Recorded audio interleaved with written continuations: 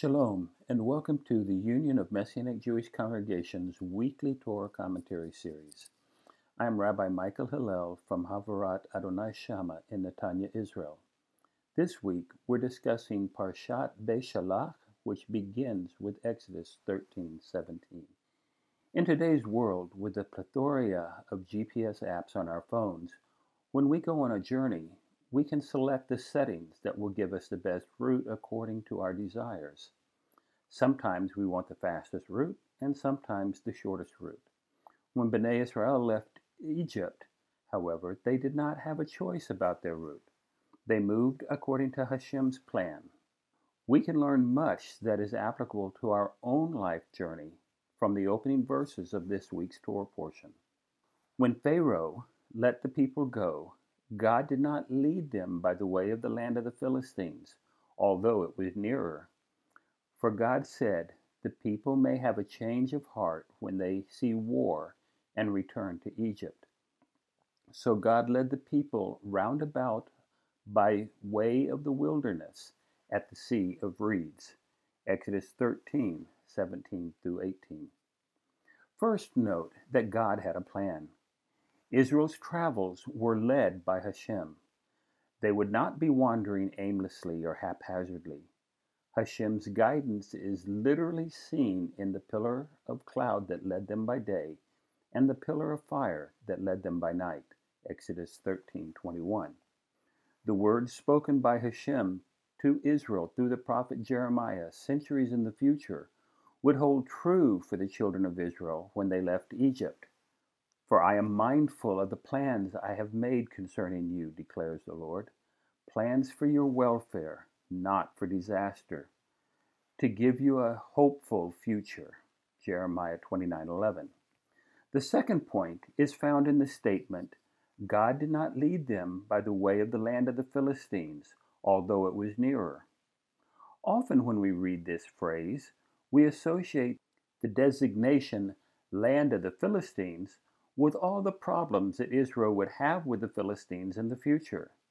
This thought is problematic because it is an anachronistic application. The Philistines did not settle in the south of Canaan until about 100 years after the Exodus. At the time of the Exodus, that route was called the Way of Horus and was rife with Egyptian fortresses. Considering the impending death of Pharaoh and his army at the Reed Sea, Exodus 14:24 and following, Israel would surely have faced military repercussions that would have indeed changed the heart of the people. Hashem was looking out for their welfare, something that he continues to do for all of his children. He protected them from a situation that they could not endure.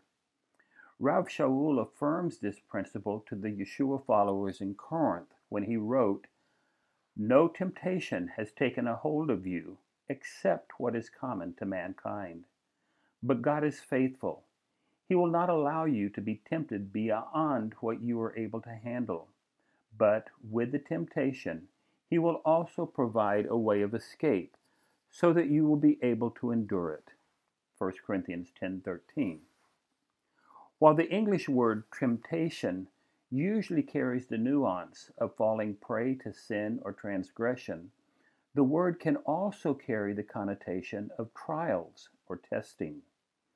In other words, Hashem did not allow Bnei Israel to fall subject to the trial of facing further military conflict. Rather, he provided a way of escape. He led the people round about by the way of the wilderness. Third, had Bnei Israel gone the way of Horus, they could have arrived in Canaan in a relatively short amount of time, 9 or 10 days.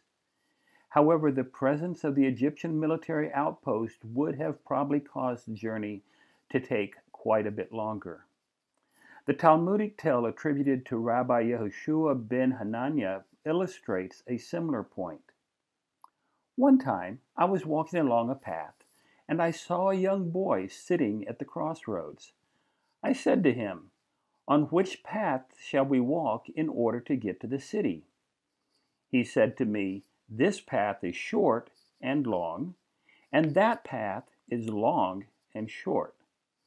I walked on the path that was short and long.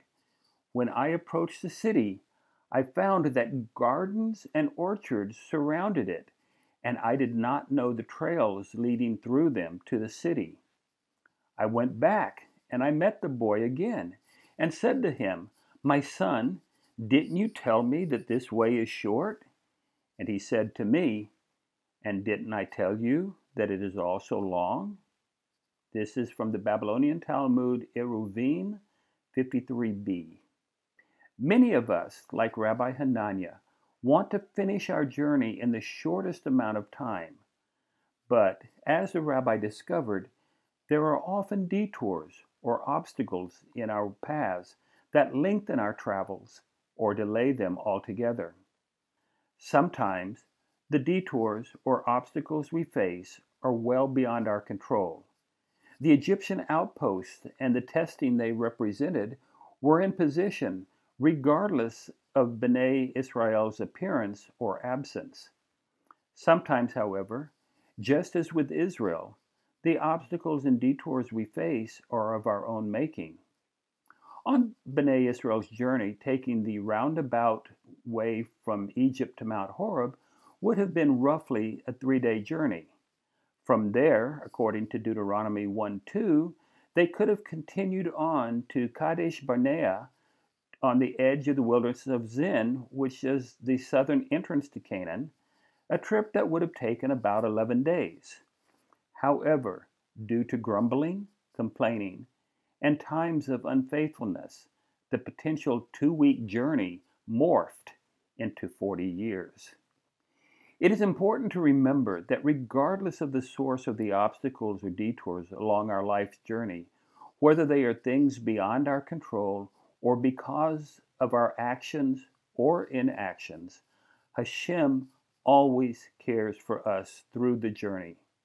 Moshe reminded the second generation of Bnei Israel that throughout their arduous journey, neither their clothes nor their sandals wore out. And while they may not have had choice breads and wine, Hashem fed them manna, quail, and fresh water. Deuteronomy 29:4-5. So no matter where our life journey takes us, on what path it travels, Hashem's care for us never falters. He has a plan for each of us, a plan for our welfare and not disaster, to give each of us a hopeful future. This is Rabbi Michael Hillel signing off and wishing you Shabbat Shalom. For more commentaries like this one, visit umjc.org/commentaries.